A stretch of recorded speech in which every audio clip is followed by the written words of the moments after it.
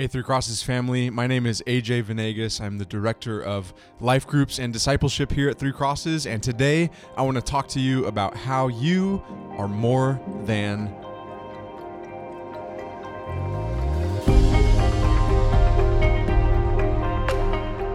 As a long-term resident of the East Bay area, I often find myself comparing the culture of my hometown to the cultures of our in-state neighbors. Our cultures do share a lot in common. You know, I just got back from visiting some family in the Midwest, and let me remind all of us listening today that not everyone has the privilege of engaging in year-round outdoor activities. We share an unbelievably favorable climate and location.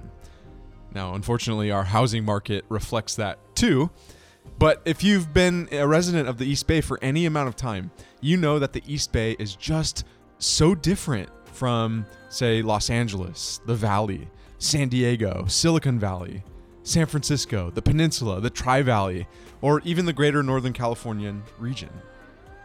You know, whenever I do this mental exercise, I'm further drawn to the grit of the East Bay area and its focus on developing tight-knit yet diverse communities. I was watching a documentary set in Oakland, and it offered this litmus test. If you're able to discern why the Warriors and the Raiders moved out of, quote, the town, and why, well, the Warriors at least, moved to the heart of, quote, the city by the bay, then you're likely feeling these differences between cultures, even though Oakland and San Francisco are just a handful of miles apart. You know, I'll let that burn slowly for you East Bay sports fans out there. But here's the beautifully challenging thing about the Bible. God has sovereignly decided to give us his word through real people, the Israelites, who existed in a real world location, the Mediterranean, during a real time period, thousands of years ago. And so let me state the obvious here. We are well removed from that context. So as a reader of this Bible, this ancient text, you're left with a choice. Will you allow yourself to become curious tourists, allowing the text of Scripture to guide you into a foreign world? Or will you approach the Bible expecting to find something like In-N-Out Burger or iPhones or something that exists in our modern era? You know, in order to more fully understand what the Bible is trying to communicate to us, it's extremely helpful to let go of our modern sensibilities and get into the shoes of that original audience. What did they hear? What did they think? What did they feel when they heard our key phrase for the series, the image of God? Okay, so how do we do this well? And honestly, the best way is to simply read one of the most well-preserved historical texts of the time period, and that's the Bible itself. And this is what we're going to do. We'll be engaging in this ancient text over the next 30 days. But today, I want to show you one other way that we can do this effectively. In the same way that understanding the culture of our surrounding regions in California illuminates the uniqueness of our own culture here in the East Bay, we can also illuminate the culture of ancient Israel by understanding the similarities and differences of the cultures of the surrounding regions.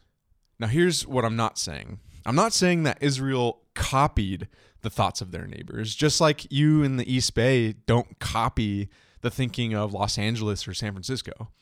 But I am saying that there are real crossovers and real departures between cultures because that's just the way humans experience life. And when you study what the surrounding world tells us and tells Israel about identity, you'll discover that according to the Bible, you are more than fill in the blank.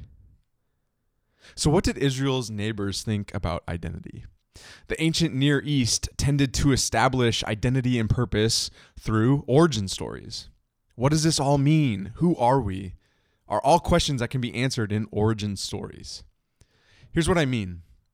According to the popular and oftentimes comparable Mesopotamian creation account titled Enuma Elish, in the beginning there was a god named Tiamat, the goddess of the chaotic saltwater ocean. And she had a husband, Apsu, the god of freshwater.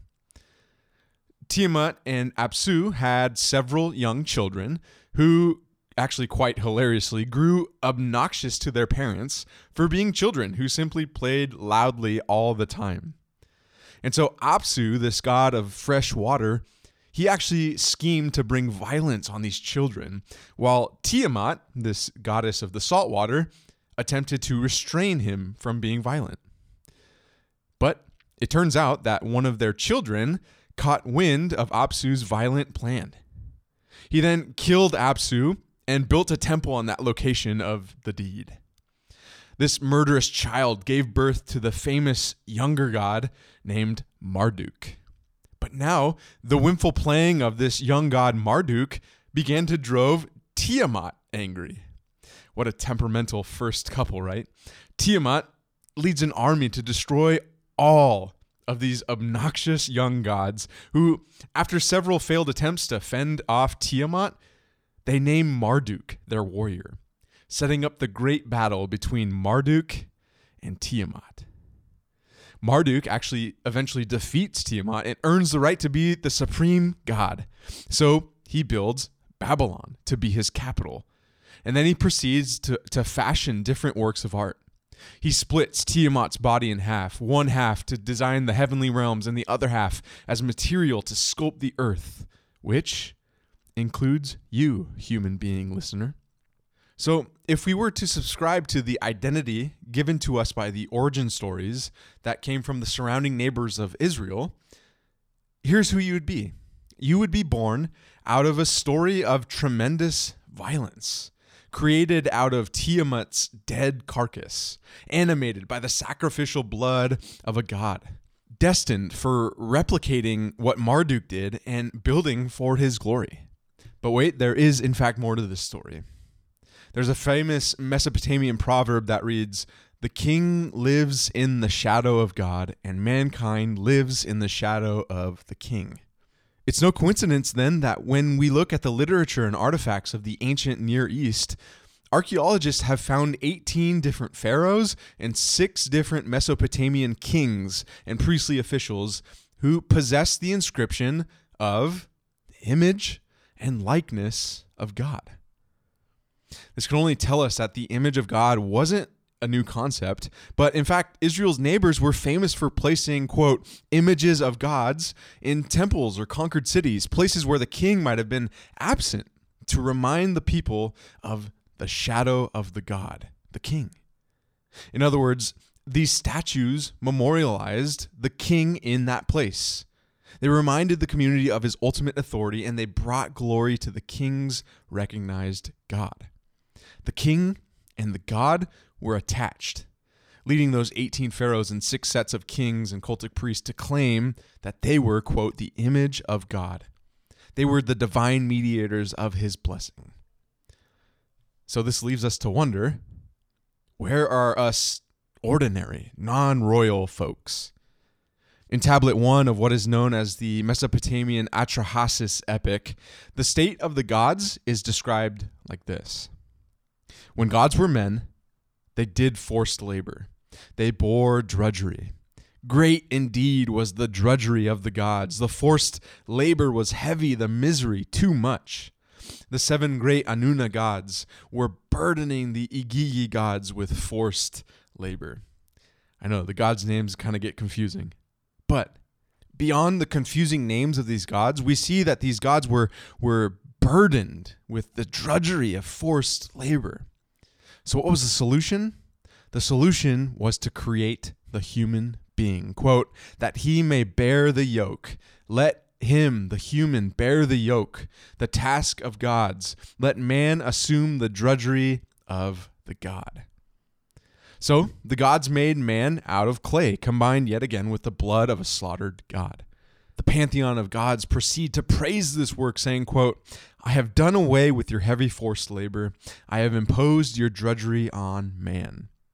This text goes on to describe what that task looks like. It says they made new hoes and shovels. They built the big canal banks for food for the peoples, for the maintenance of the gods. The epic continues with a flood, not for the wickedness of humanity, but the overpopulation of these human workers. But it wasn't until the gods, quote, were sitting in thirst and hunger, end quote, that they saved Atrahasis to continue the sacrifice to the gods. So I know this is confusing. Let's take a step back from all of these crazy, wild names of the gods for a second and ask our question: who are you? If you were living during the times of ancient Israel, you would be tempted to think of yourself as nothing more than a product of violent gods. You'd be tempted to think that you were nothing more than clay brought to life by the spilt blood of a god designed to appease them. You'd be tempted to think you're nothing more than a deformed, imperfect being who is subservient to the will of these violent gods. You'd be praying that the king, who is the exclusive image bearer of God, would not rule with tyranny. And so, while the kings enjoyed status as the image of God, the immense power to mediate God's presence wherever the king went, and speak things into existence simply by his decrees, you non-royal folk were created to do nothing more than to alleviate the gods with manual labor so that they could, quote, relax from their toil. You were created, quote, to benefit the house of the great gods, divert water to the great residence, and celebrate worthily day and night the feasts of the gods. And who knows, maybe the gods will get annoyed with you and wipe you out one day with a worldwide flood. And that's why in this series, when we come to the biblical narrative of the origin story of all things and the biblical use of the phrase, quote, the image of God, we learn that we are more than any identity that this world has to offer. You, in fact, are more than